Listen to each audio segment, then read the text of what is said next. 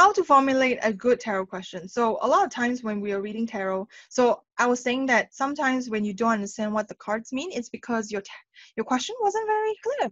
And by only having clear questions, you ever have to have clear answers. So for example, some people come to me, it's like, I have a career problem, and I'm just like, okay, what specifically about your career problem can you tell me? So when you have a big problem, it's a big one. Know what are the little elements you want to know. So for example, I have a career problem, so it might be that you cannot get along with your boss. Okay, then we want to know maybe why you can't get along with your boss, and also like how does your boss see you, how do you see your boss, and maybe like what the central problem is, and also an action step to take.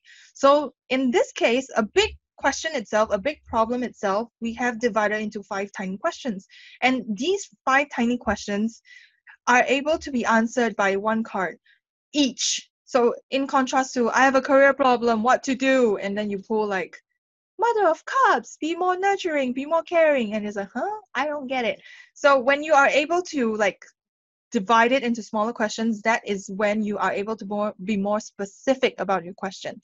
And point number 2 about how to formulate a good tarot question, it's you really want to have open-ended questions that, and also action-oriented like questions as well. So for example, a lot of people say, does he love me? I do those types of readings. So I have this like super popular reading called, it's like, how do they feel about me?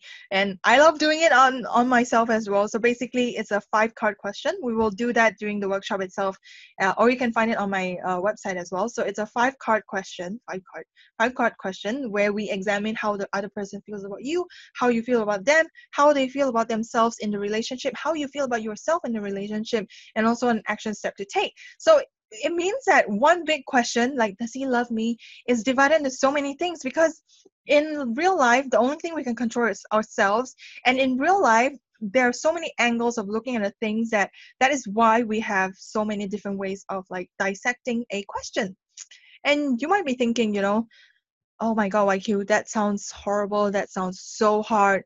I cannot do that. You can do that, because you don't have to start from scratch. You don't have to be like, oh my gosh, does he love me? What do I need to like think about? What you want to do is actually just Google. So tarot spread for does a guy like me? And then you might find like a bajillion spreads that relates to that, because on the internet there are so many kind souls that have like dug deep into problems and they have helped us solve them, and you can just use their cards, use their spreads. So I have a friend who basically just uses like other people's spreads. Well, for myself is that I like to create my own, because I feel more intimate with it. I feel, and I also sometimes feel like other people's spreads, I don't get it. So that's just me.